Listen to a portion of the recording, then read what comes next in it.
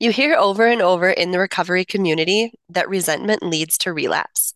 And while that might be a bit harsh, it's also not far from the truth. Carrying around resentment can build up all kinds of negative feelings inside of us that can lead us to want to escape. In this episode, we talk about letting go of resentment by learning forgiveness. We talk about forgiving others, and even more importantly, forgiving ourselves. We also touch on asking others for forgiveness because if you're like most of us, you've done more than a few things you need to apologize for. So listen as we explore what it means to truly apologize and to make the changes needed to receive forgiveness.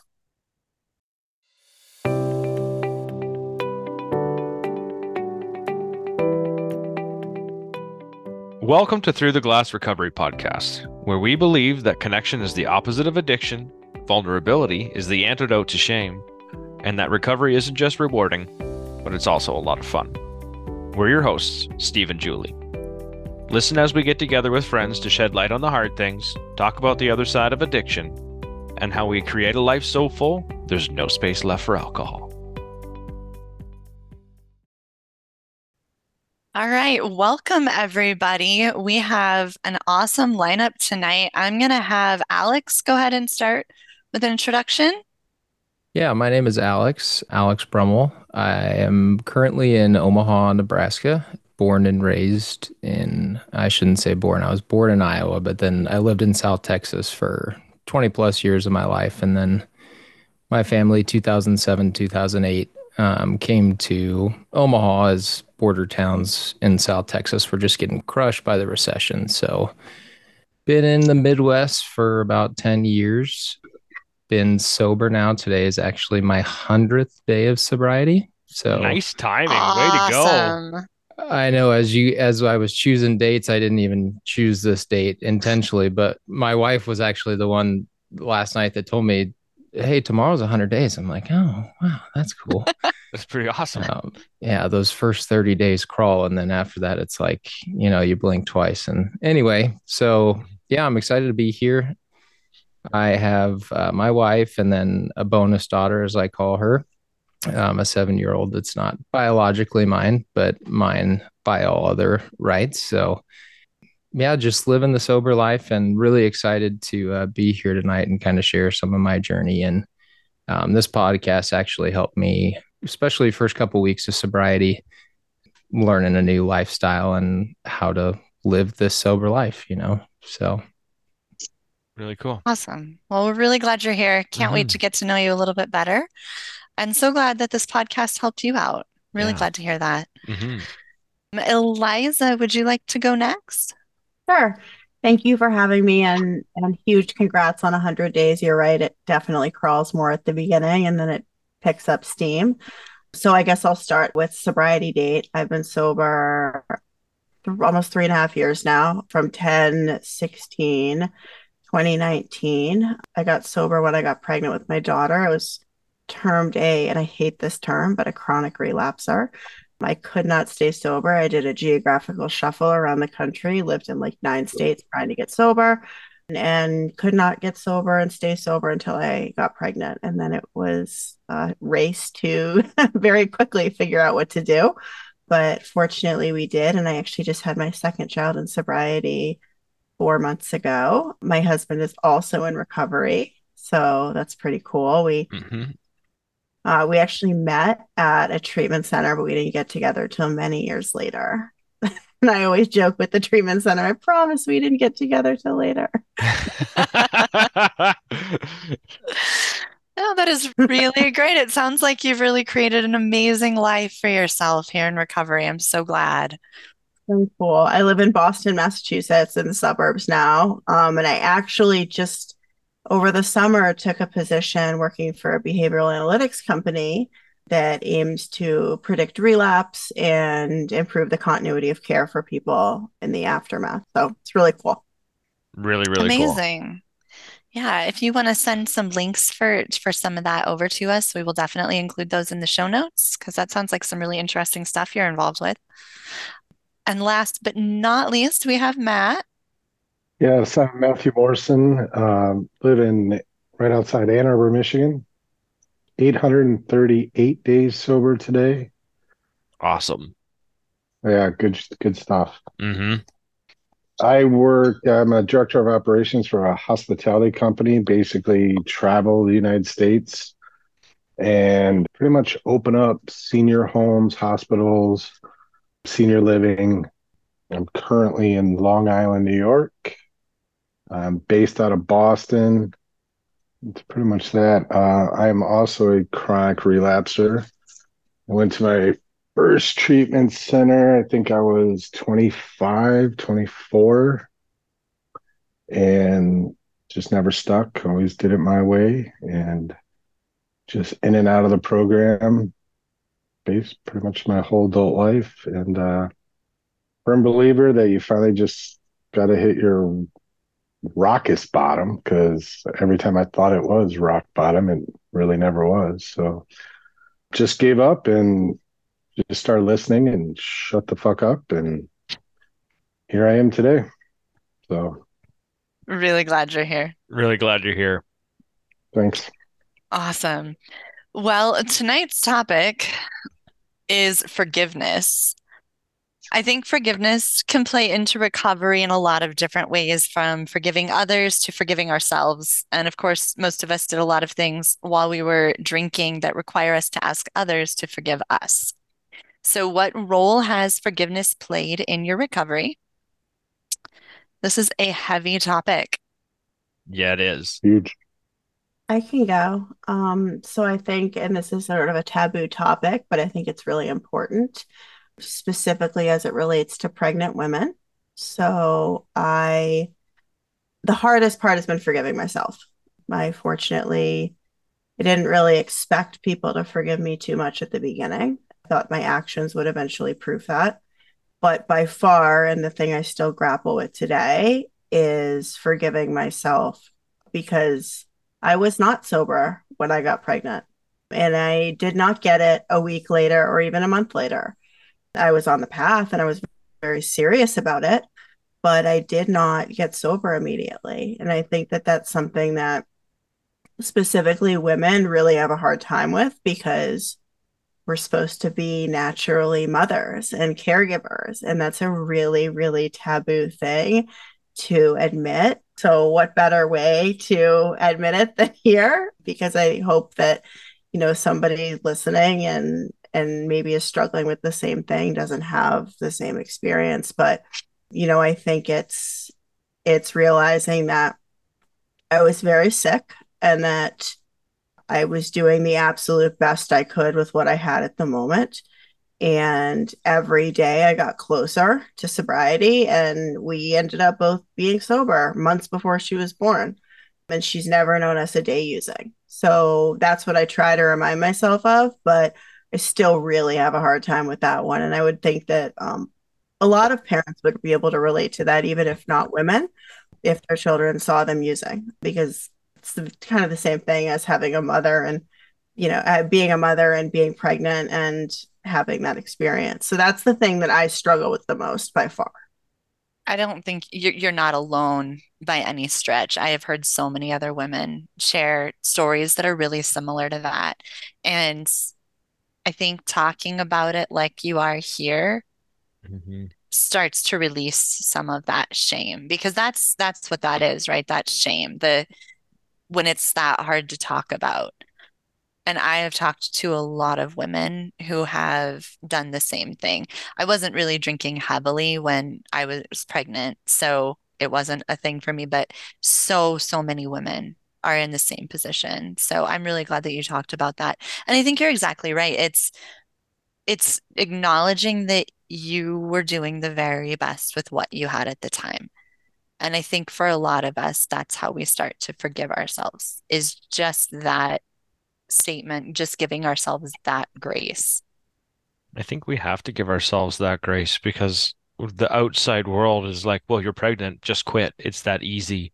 And it's not that easy. You know that. We all know that. It's just not that easy to put it down or to stop using.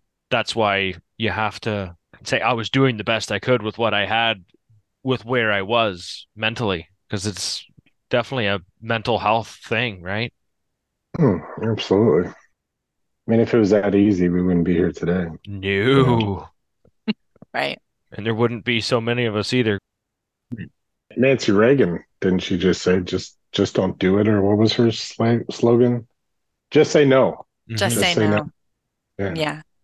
One of my favorite quotes from This Naked Mind, a book that really helped me through sobriety, was a lot of times in our society we choose to blame the beggar and not the bottle. And the adage is, you see people walking down the street, and she uses Las Vegas as an example. People walking down the street in Las Vegas, walking past a homeless man who's clutching a bottle, and that's his only possession in the world. And he's clutching onto that thing for dear life. And people walk right past the beggar and think, oh God, that could never be me.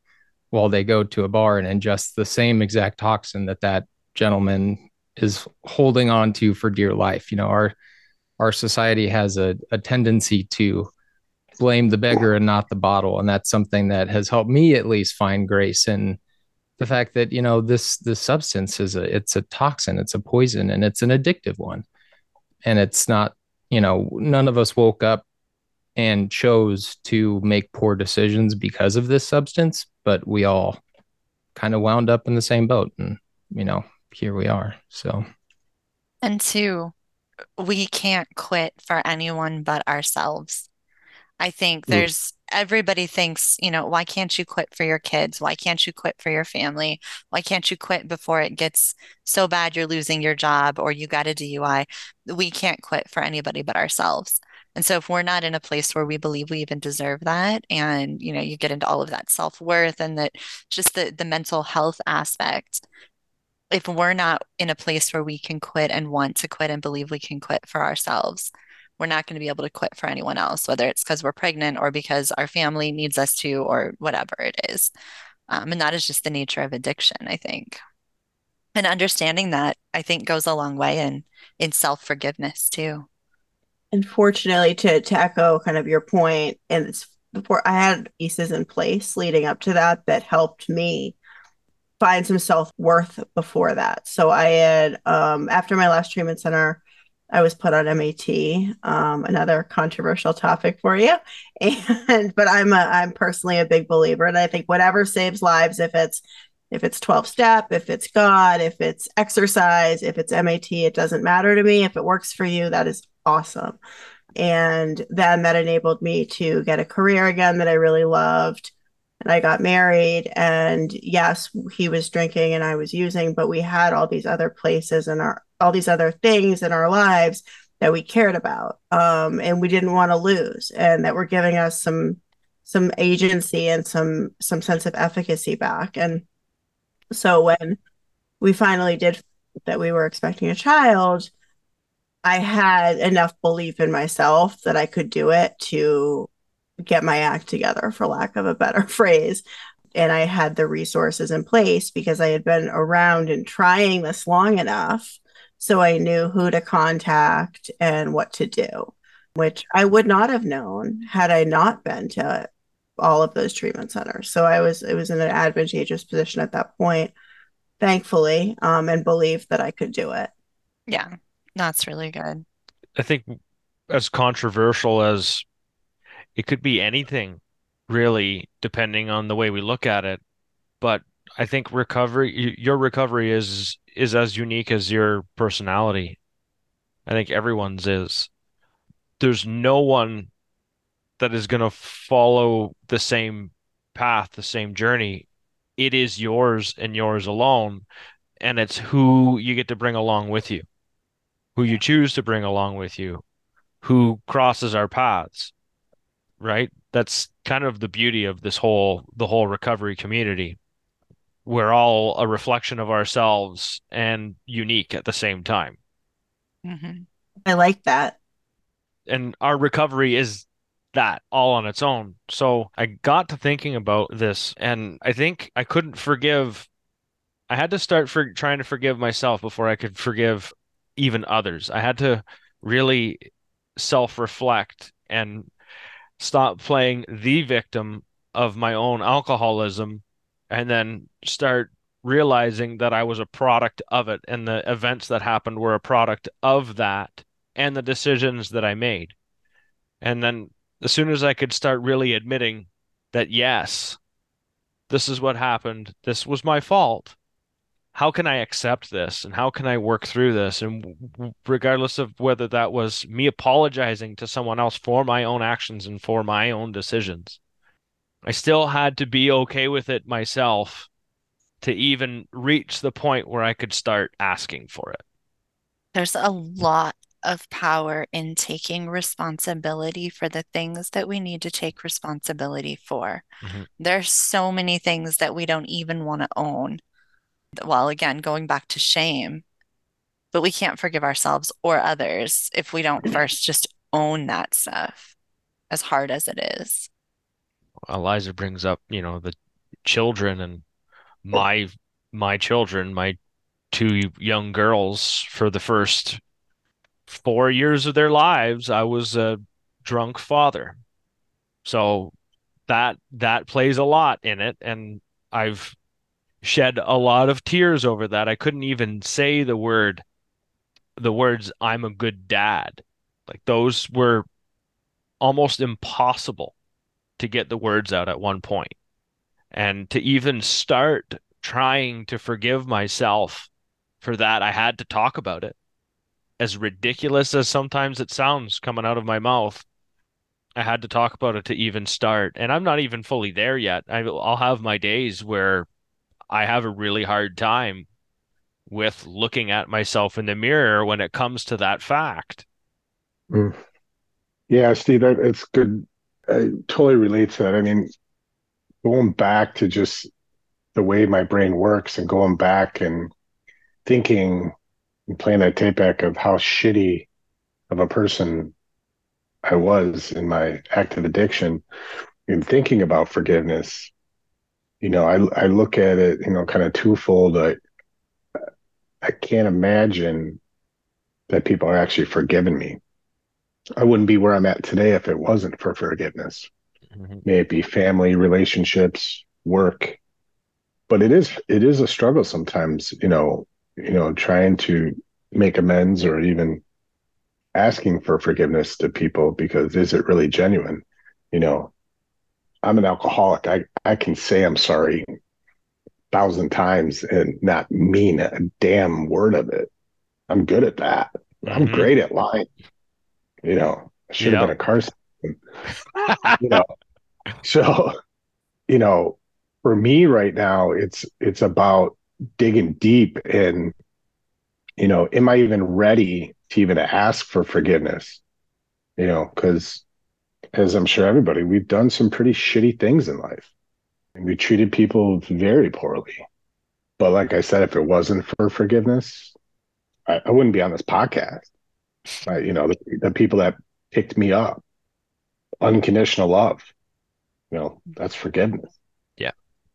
you know, and that's my struggle, is just loving myself enough to go and be heartfelt about it and saying, you know what, I am sorry, you know, and they may forgive me, they may not, you know, And some things are unforgivable in some people's eyes, you know, even family, friends, you name it, and I can't judge them on that. I can't judge them because they're not going to forgive me. I'm the one that, fucked it up. So, I think there's a real vulnerability in approaching somebody, especially when you really deeply care about the outcome, and bearing your heart and putting it in their hands of whether they forgive you or not. And it does trace exactly back to what you said, where it's, are you okay with the outcome no matter what it is? And can you still forgive yourself? And you, sure. another interesting point about lying in addiction or in whatever somebody's substance was, doesn't matter. But in, I know that I lied so many times that by the end, and every time I was, oh, I'm cured, I'm better, I'm done, I'm so sorry. And it was always because I wanted, it was transactional in nature. It's because I wanted something out of it, usually. And so the last time I knew things were really different because I wasn't asking for it. I was waiting for my actions to change the relationship and to prove to them that I really was sorry and am sorry. And, I've done probably the worst stuff to my mom, honestly. And, she's a great mother. She loves me. She kept forgiving me. She kept showing up for me. She was rightfully incredibly critical and harsh with me at times, but kept showing up for me. And it's taken her the longest, I think, to come around because she heard it the most. She Right. heard false apologies the most and the lies the most. And it took, probably 2.5 years for things to truly be different there. Yeah, I think that for me that was key is there's no timetable on forgiveness because I know fresh out of rehab so many times I would get out and be like, I'm cured, staying on my soapbox, everything's fine, rent's paid, everything's good, look at me. And there's all this debauchery that I created for the last 2 years, and people are hurt and people are damaged because of my actions. But I'm fresh out of a 90-day program where I'm fresh out of jail, and I'm like, look at me, forgive me. And it's not how it works. So now I've learned that there's no timetable. And I had a great counselor at my last treatment center, and we want that instant gratification. And I'm like, well, I need them to forgive me now. I need that now. And she was like, it's time. It'll take time. Just show your sobriety by your actions. They'll come around. Not everybody's came around right away, but I was the first one to stand on my soapbox and be like, look at me, it's 90 days. I just did 90 meetings, look at me. But everybody else is picking up all the pieces of the shit that I just caused, Right. Right. you know? But that's my brain going, just, I was raised to sweep everything under the rug. You know, Dad got drunk, fell down, and just don't tell anybody and everything will be fine. So um, that forgiveness piece of not everybody's going to forgive you on your timetable was real tough for me. And it's been over 2 years, and some people are still looking over their shoulder. They're waiting for that other shoe to drop Mm-hmm. Yeah. because, like you, Lisa, the track record for me is relapse, have a year, maybe 6 months, maybe 3 months, then go back out. So, some people that have been in my life, 20, 30 years, they're just waiting for that shoe to drop. It's going to happen. And pray to God, it'll never happen. It was my last relapse. But, it's Yeah. very hard for me to recognize that I have to give them time too. hmm Yeah. I think it's Steve found a quote, an apology without action is just manipulation. Is that how that quote goes? Pretty much. And I can't tell you how many times I apologized to somebody just because I wanted to fix it so we could move forward, like we could move on and pretend it never happened, like just to make myself feel better, right? It was never about them. It was never to try to actually repair anything that was done. It was just a quick, I'm sorry, because I wanted to feel better, because I felt guilty. And if I said I'm sorry, then I would feel less guilty. It was all about me. And to recognize that and just understand what a real apology is completely different and very eye-opening. Yeah, real apology isn't Sure. about you at all. Right. It's easy for that apology to ring hollow also when the person issuing the apology doesn't really think it's their fault to begin with anyway. You know, Mm-hmm. it was the booze's fault. I've ruined relationships because I was wasted and said really hurtful and bad things that I don't remember. And come on, man, you can't hold that against me. I don't even remember saying it. Well, that doesn't take away that memory in their head of you saying the really terrible and awful things that you've said. Hmm. My journey into sobriety came to me through getting too drunk on my wedding night and not making it to my wedding reception and robbing my wife of her first dance with her father and robbing my mother of her first dance with me and robbing my wife of our first dance together. I mean, there's a lot of things that is really hard. And if I'm just being as honest as possible, I'm not completely there yet on the forgiveness side with myself. It's interesting that I've been diagnosed with anxiety and depression for a little over 3 years now. So I had done a lot of the legwork internally to get to a good mental state pre coming into sobriety. So I kind of took an interesting path into all of this. And, you know, to wake up at 1 o'clock in the morning, last thing you remember is you're at your wedding and now you're on the couch with my dad who's crying and my wife is understandably pissed and I'm thinking to myself, am I going to be 24 hours into a marriage that's ending in divorce? I mean, it was really, really tough.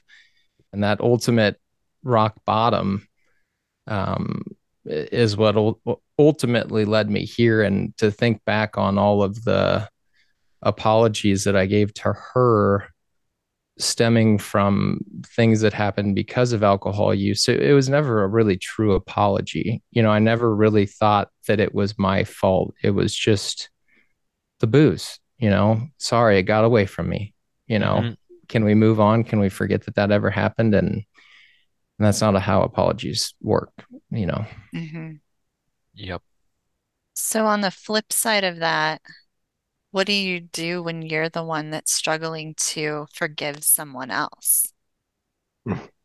Because I find myself there every so often, like that is some major resentment, right? I mean, I'm not AA, but I know as well as everybody else, like resentment re leads to relapse, right? Hmm. Isn't that what they say? So I know there are definitely situations where I struggle with forgiving other people, either, and sometimes they've asked for forgiveness, and I just don't have it in me to forgive them.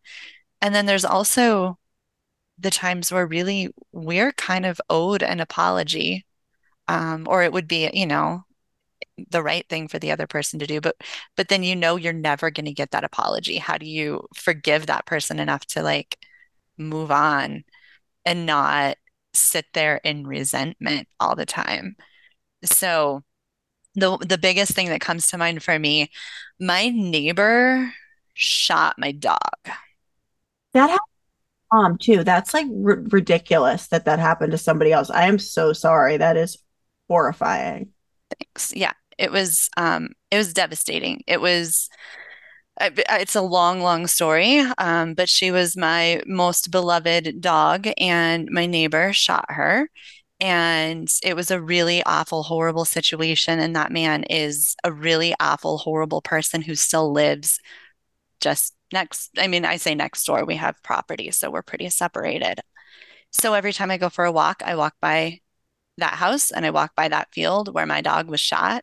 And like the amount of resentment that I carry and the amount of sadness and anger, like borderline rage, is really unhealthy. And I recognize that. I just like, I don't know what to do about it. I mean, I would love to come on here and be like, I have mastered this, but I have not mastered this. He still does things just to torment me occasionally. And I go from 0 to like 100 rage in an instant. And I don't know how to, I will never get an apology. But somehow I have to make that okay enough that I don't know if it's even forgiveness. I don't know what that I is. think it's acceptance at this point.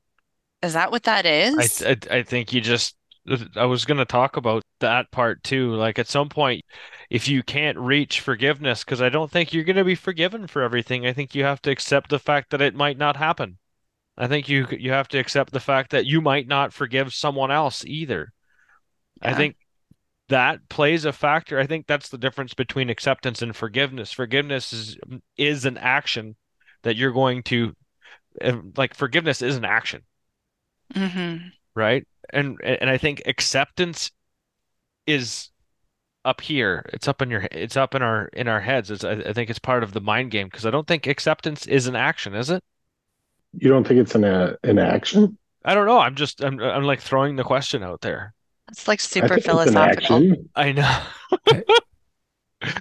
I get that way I'm not that sometimes. smart, bro. I don't know. I mean, I think it's an action. Forgiveness to me. So I actually wrote down some thoughts on this. To saying I forgive you means I can understand how this transgression happened, and I trust that it won't happen again, or at least that there will be some improvement or sincere effort. So to me, when I say I forgive you, it's I expect an action. I guess for me, acceptance is I work that out in my head to make it okay enough that I can live with it without reaching the point of rage. Right. So go ahead. Honestly, I think acceptance is where you have to get to for you to like be okay with your life and not be eaten up by this. One of my favorite quotes about resentment is that resentment is like drinking the poison and expecting someone else to die. Hmm.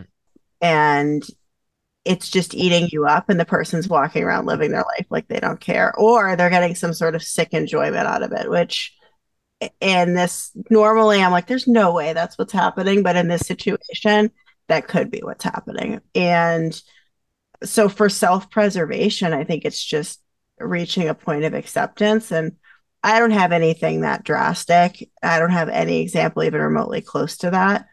All of my examples of forgiveness have been where I've needed to forgive somebody else, have been just the more time that I've spent sober, I've been able to kind of put things in perspective. But again, these have been minor examples and nothing remotely close to that. I don't think that I could or would want to or have any interest in forgiving the person in that circumstance, because I also think some aspect of forgiveness, unless you're doing it so that some of the emotions not eating you up inside, I think it does end up benefiting the other person as well as yourself. Yeah. Forgiveness is a two-way street. Acceptance is a one-way street. Is Yeah, that a that's a dance? good way to put it. Yeah. So I was raised in a very Christian household, in a Christian school where you're expected to always forgive. That is just the expectation. If you don't forgive someone, that makes you a bad person. And just the idea of that not being a requirement is kind of freeing to me. I've never even thought about this before, but the idea of maybe I don't have to forgive him, maybe I just accept that it happened. And yeah, I mean, not that it's that easy, not by a long shot, but that has always just been the expectation, or even like quote unquote requirements, is that you forgive always. Maybe that's not always necessary. You guys have me thinking. Further, I don't even think that's healthy to always forgive in certain circumstances. I think it's not. But I can absolutely understand how that upbringing would make you feel like you need to always forgive people. Like, of course, but absolutely circumstances that don't warrant forgiveness where it's actually detrimental and unhealthy to forgive somebody, because you had mentioned that the expectation there is that things are going to change. And if you blanket forgive somebody with the expectation knowing that things aren't going to change, then you're just Right. setting yourself up to be hurt again. Yeah. Yeah, no, that is exactly right. This is a really good conversation for me. Yeah, I think for me with that is, you know, almost being that doormat in a way, because I feel like I forgive very easily. And I think it's a not a barter system in my head, but I know what I've done in my life and I've been forgiven for a lot of things.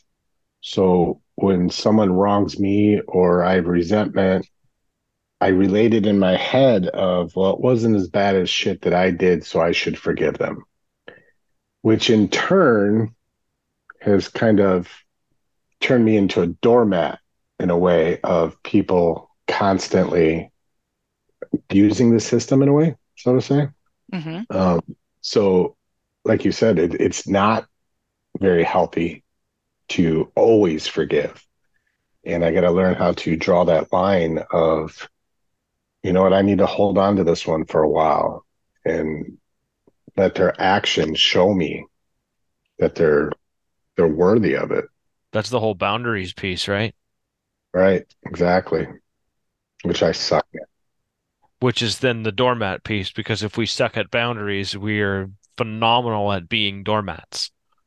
And great at being a people pleaser. So it's Yes, like, hand in hand. it's your coping skills. It's a vicious circle. It is, isn't it?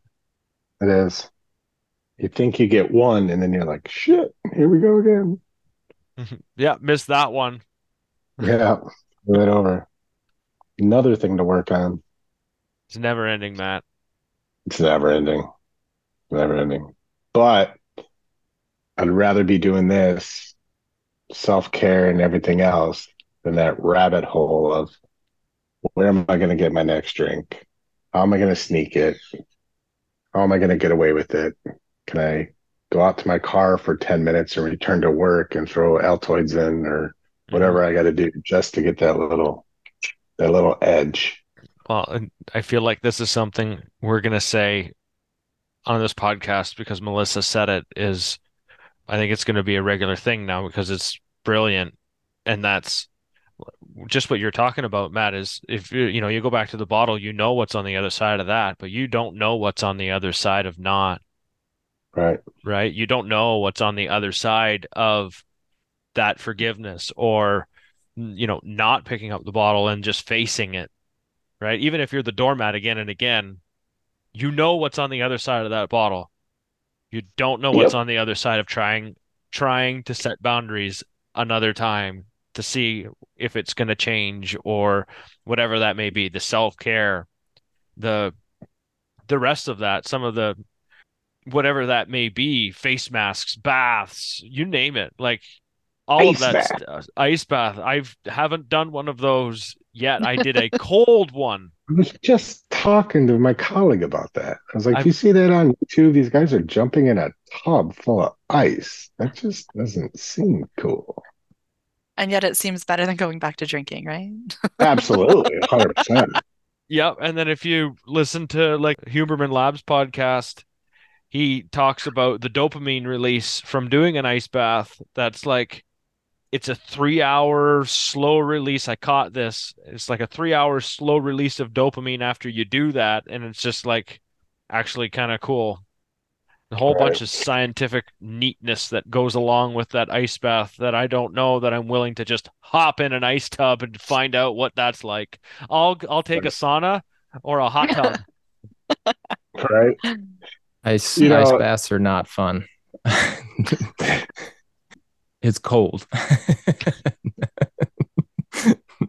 I can tell you one thing that it's not really struggling with, but I'm trying to wrap my head around it on forgiveness and things I'm writing down of people and forgiveness. And I remember the day before my last drink, or that morning before my last drink in Philadelphia airport, when I got on that plane to go to treatment, you know, I mean, last day, and I remember praying to God that my plane would crash.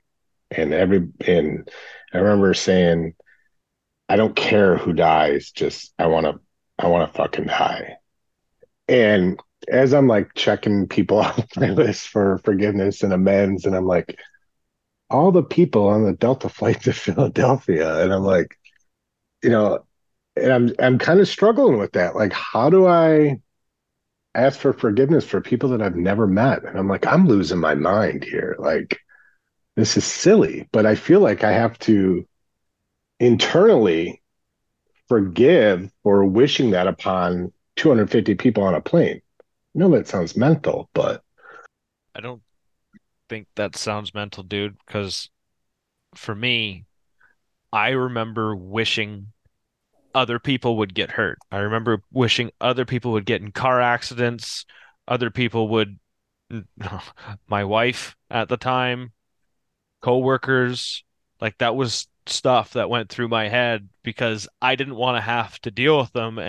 But I didn't have, I wasn't a violent drunk. I wasn't a violent person. In my head, the violence was going to happen to them from someone else. So it wasn't my fault. It was someone else's fault. And then I wouldn't have to deal with their presence in my life. Like that's how selfish that was. Right. Right. I completely relate to that. And the only way I look at that is it was just a wish. True.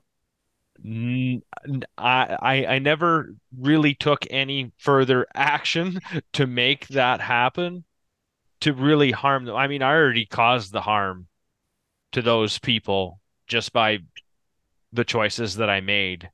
But I can relate to that, Matt, because I wished harm on other people so I wouldn't have to deal with the stress that I thought they were causing me.